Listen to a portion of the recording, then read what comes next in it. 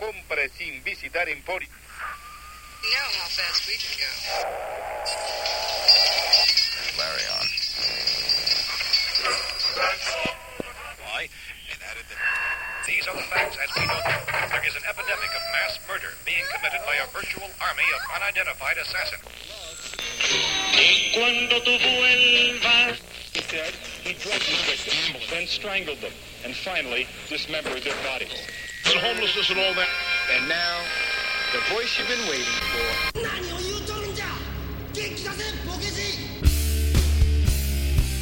What it do, you filthy cardboard degenerates? Did you miss me? I missed me. Oh, time to open up the Red Bull. Oh, here it is. Oh. It's fuel for the soul. The almighty Djinn has returned from his long but well-deserved vacation to bring all of you yet another riveting chapter of the playground. I forget how fun these podcasts are to do. You know, every once in a while I get a wild hair up my ass to turn on the microphone and spit the truth. Well, the truth the way I see it. I mean, is there any other brand of truth out there except mine? Really? We have a fabulous show for you today, filled with gorgeous bikini-clad girls, steaming hot tubs, ice-cold champagne, and other glamorous prizes, and they're all waiting to be yours here on Djinn's Playground. For those of you who are new to the show, the name is Nick Bonham, a.k.a. the Omnipotent Djinn. That's right, omnipotent. I find it good to change adjectives up every once in a while when describing myself. Almighty one day, the immortal the next. Today, let's try omnipotent and see how it fits. So far, it feels like a goddamn custom-made leather glove. I do a podcast every so often when I feel the time calls for me to pop out of the bottle. We talk about Magic the Gathering on this show. We also talk about other things that may or may not be suitable for younger listeners, i.e., this is not a child-friendly podcast, as every now and then I'll drop a bomb, and sometimes when I get fired up, I'll lay a trail of verbal napalm. So for those playground virgins listening right now, be on your guard. You have been warned. For those that feel credentials are important, I've been playing Magic going for about 16 years now. In my Magic career, I've found my way onto the Pro Tour. I've twirled around the National Dance a couple of times. I've got a shiny Regionals champion plaque. Played in a bunch of Grand Prix. But you know what? I got to tell you, from experience, folks, especially to those who are semi-new to the game. You know, I'm mainly talking to those Mountain Dew swilling guys who are snapping cards down in a dark basement somewhere, testing their balls off to get ready for the Pro Tour or whatever event they're preparing for. Just remember this. The journey is the thing. It's definitely not the destinations. I mean, the destinations are cool, but it's just one of the toppings on the pizza, if you know what I mean. So to kick things off, we're going to do a little segment that might be familiar to some of those really loyal listeners, but to others, this may be a brand spanking new experience for them. We call this little bit, Wizards of the Coast is... Hi. Meanwhile, at the Wizards of the Coast headquarters in Renton, Washington, behind the locked doors of a dark, secret, secured conference room, the powers that be are busy making their next educated and informed decision regarding the future of Magic the Gathering. But not before peeling off multiple bong rips of that sweet, sweet Buddha. Oh, man. So, we should, totally make a decision or something. Oh, man, I concur. I'm totally down to make some worthy choices, man. Oh, hey, pass me the double stuffed Oreos, man. I need to get those cookies in my life right now. Alright, dude. Here you go, but listen. Don't go eating the middles and just leaving the cookie like last time. That shit pisses me off, man. It's not gonna be a problem, dude. So what were we talking about? Oh, making some good decisions. Oh, let's totally do this, man. But first you gotta pass that pipe, bitch. Don't call me a bitch, man. That kind of thing hurts my feelings. Sorry, man. Anyway, so people are talking about our reprint policy, and the legacy format is starting to get really big, man. Oh, yeah. I like me some legacy. Right. Legacy is indeed a very cool thing. So, I was reading this book on business, and it says, here, hold the pipe while I read this to you. Check this out. It says, to truly succeed, you must find a way to exceed the customer's expectations and do everything in your power not to disappoint them. What book is that, man? The things you're saying right now don't make a lot of sense, man. It kind of makes me sad all day. That book is probably written by some right-wing propaganda nut, dude. That thing was written by the man. Do we want to go and work for the man? I guess it depends on how much weed he's got. No, man. We don't need to work for the man. So here's what we're gonna do. Anything that makes the players happy, we gotta do the opposite of that. Yeah, but wait. Grand Prix Madrid got like 2,200 players, breaking all the records and tournament attendance stuff. And the format was Legacy. 2,200 players? No shit. Huh. Well, 2,200 players. Isn't that like all of the Magic players? Yeah, I think so. So they all showed up. They already have their decks. They don't need any more cool reprinted cards. Right. Good call, man. I gotta say, it feels really good making these kind of decisions. Yeah. Now that we're done with that, let's order up some righteous pad thai and watch Time Bandits. I'm on it, Kimosabe.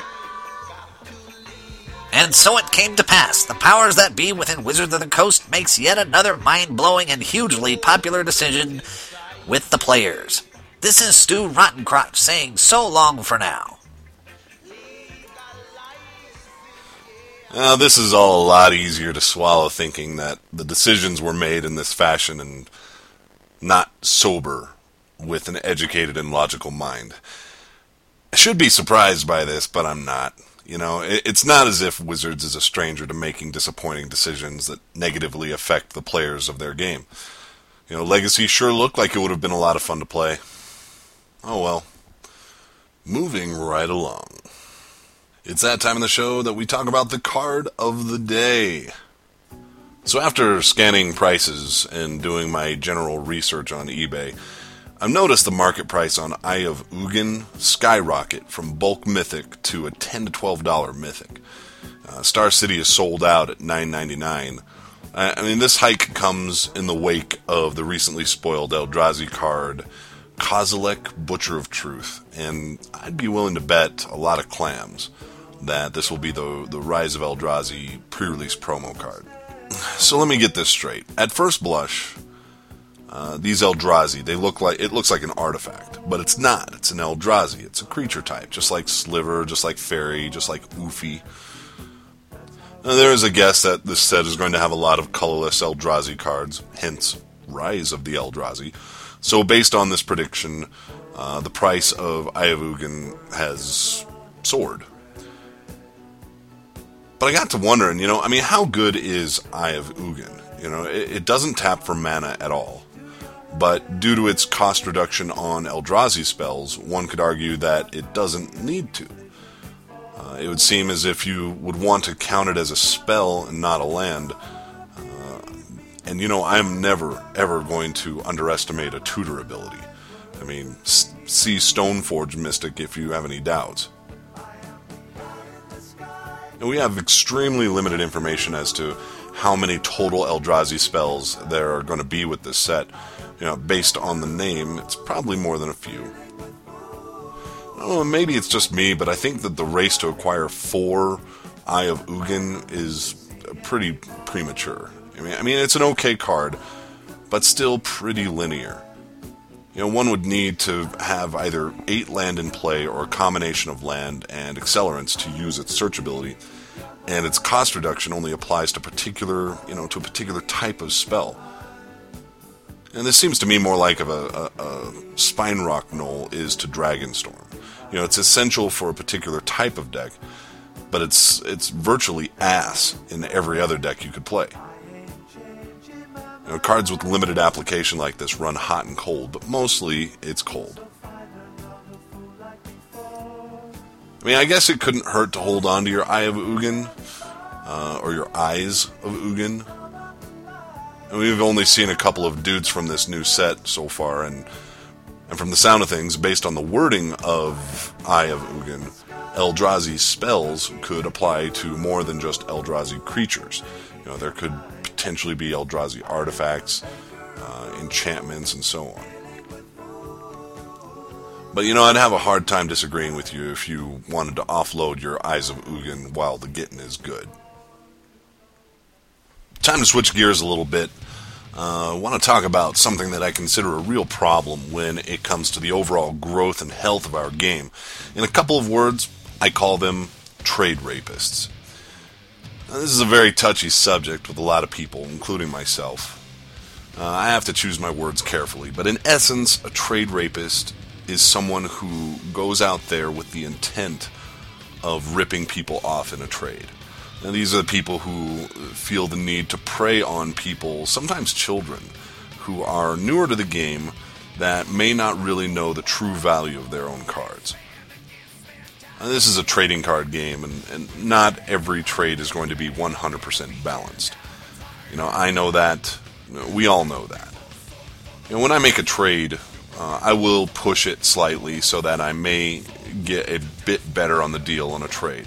I'd expect most people who've done a lot of trading in the past, they'll do this. And that's fine. But what if a trade is completely lopsided? What if you are directly involved in a lopsided trade?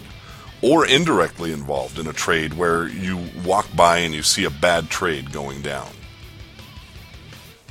Personally speaking, I do not see eye to eye with players who care more about the financial value of their cards than the overall long-term success of our game.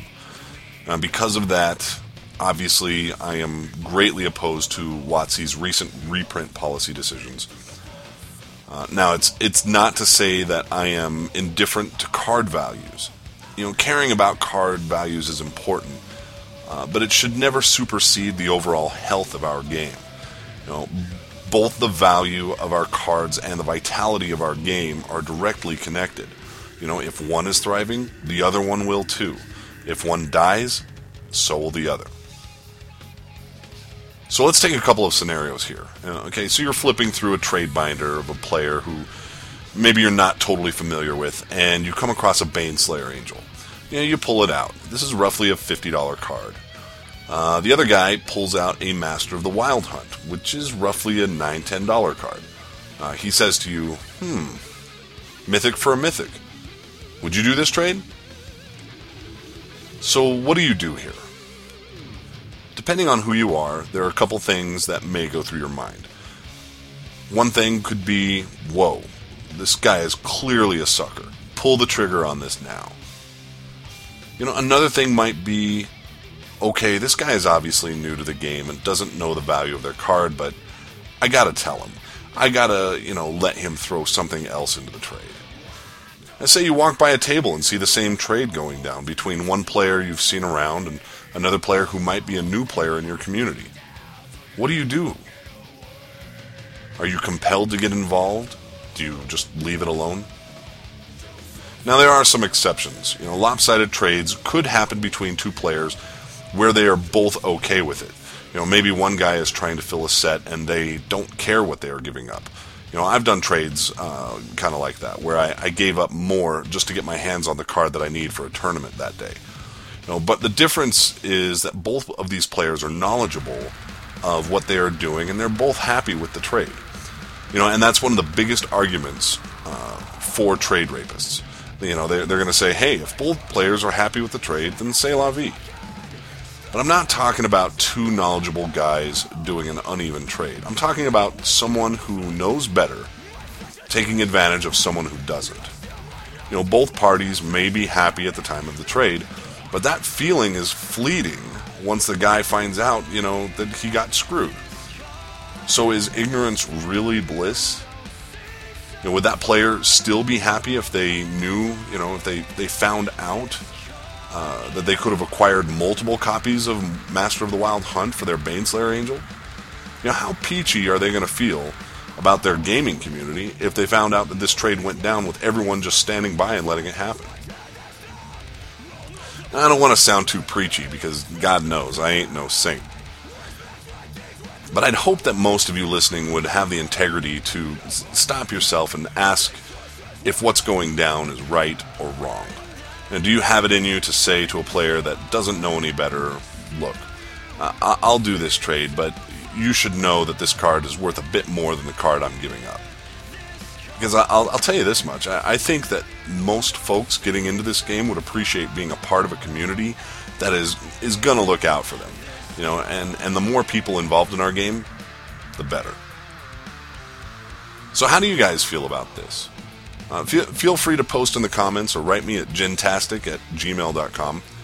And I'd be really interested to hear what you all have to say about it. It's about that time for the Playground News and Community Calendar. Let's see what's on the Djinn's corkboard. This just in, U.S. Nationals will take place on the weekend of August 21st. Yeah.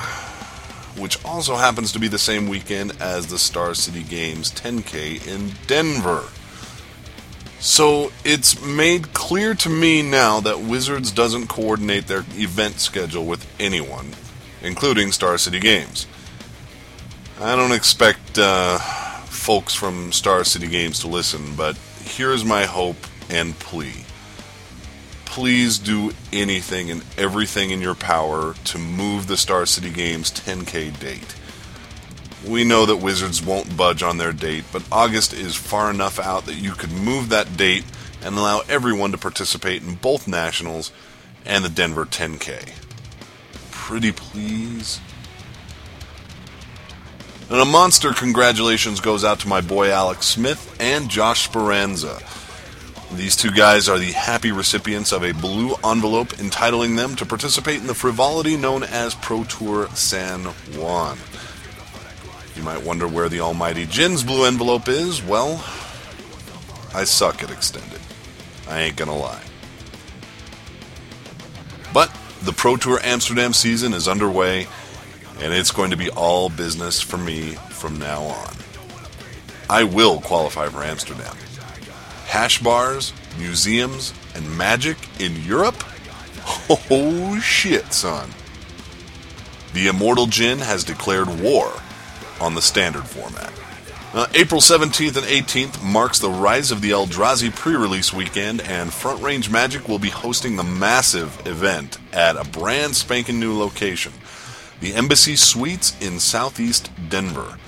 This place is very, very nice. There will be 2 gunslingers in attendance, Toby Elliott, a level 5 judge and EDH committee member. He'll be present to throw it down, and of course, Channel Fireball columnist, level 6 pro and Enchanted Grounds barista extraordinaire, Conley Woods will be in the mix, taking on all comers. This is going to be a big event, and it's going to be a lot of fun. I'm really looking forward to it. For more information, head on over to www.frontrangemagik.com. So I'm doing something that folks had recommended to me a bit ago, and I'm going to give it a whirl. Djinn's Playground has its own Facebook. You should, in theory, see the links in the show notes. So if you are a longtime loyal disciple of the Djinn, or hell, you just like the show, feel free to join Djinn's Playground Facebook page and speak your mind. On it, I'll be pitching my own thoughts about Magic news and happenings, as well as alerting y'all of upcoming episodes. Look forward to hanging with y'all. Now I'm going to take a moment from pimping my own podcast to pimp someone else's. MTG Cast's own Monday Night Magic is going to be doing its 200th episode this upcoming Sunday, and it's going to be live. I mean, how awesome is that? I can honestly say that Monday Night Magic is easily one of, if not the largest reasons I picked up the microphone in the first place and started doing my own podcast. 200 episodes in. I mean, just straight up gnarly. I know I'll be listening this Sunday, and who knows, I may just call in to congratulate the boys myself. Big ups to Tom and all the hosts of Monday Night Magic. Now, looking ahead to the next episode of The Playground, we have something very special on deck. It won't be your typical playground. In this special episode, the omnipotent Djinn will go mano a mano, head-to-head, one-on-one, with MTG Cast's favorite son, Conley Woods. Now, I'm pretty good buddies with Conley. He likes to watch me draft, make fun of me when I'm, making bad picks. And, when I make the good picks, he calls me a luck sack. I can't win for losing with this guy. Now, some things you might not know about Conley. Did you know that the man is an amateur stand-up comedian? True story. And here's another little factoid about our hero, C-Dub. The guy gets exactly 53 billion emails a day asking him for advice on deck lists and what people should play at their next PTQ or FNM or fill-in-the-blank event. Now, obviously, he can't get to all of those emails, so what I'm going to do is break up the next episode into two parts. One part of the episode is going to be fielding listener questions. Anything goes. You have questions about a deck, a specific card, draft advice, what are his top 5 females on his shag list, why does Kobe Bryant suck so bad? Whatever you'd like to know about Conley or ask of him, here's your chance. I'll read your questions on the air. If you have a question for Conley or myself, simply email it to me at gintastic@gmail.com. He won't be able to escape. He won't be able to plead the fifth. I will lock him down, put the brights on his ass, and force him to give us the answers we need. Now, in the second part of the episode, the two of us are going to go over the Rise of the Eldrazi spoiler. At least the cards that have been spoiled thus far. I'm planning on this episode being published in mid-April, just a few days before the Rise of Eldrazi pre-release. So we're hoping that the majority of the cards will be out by then, and we can talk about the set. I'm really looking forward to doing this episode. I know Conley's stoked. It's going to be great. Uh-oh, we've reached that point in the show. Time for the shout-outs. I think it goes without saying that we got to give a supersized shout-out to Wizards of the Coast for locking themselves into a policy where they will never reprint any physical reserved list card in a tournament-legal version. Maybe I'm just old-fashioned, but the only never decision that a business should implement is to never disappoint the customer. WotC is truly the exception to this rule, but hey, there is a silver lining to all of this. Think of all the money we're all going to save now that Legacy and Vintage are going to go away. I mean, if WotC won't do anything to support these formats, why should I? Now, a big shout goes out to longtime friend and teammate Kenny York. The Mad Doctor has finally unplugged from World of Warcraft and is ready to rejoin the living. It will be truly exciting to see what kind of damage you can do in the near future. Welcome back, amigo. And last but not least, a huge shout goes out to all of the spouses and girlfriends of our magic-playing brethren. We often speak a different language, and at times we consume entire weekends to fiddle around in this hobby of ours. We have absolutely nothing but love for you. Remember that. Until next time, this is the Djinn squeezing back in the bottle saying, if you haven't gone blind by now, you're just not trying hard enough. Peace.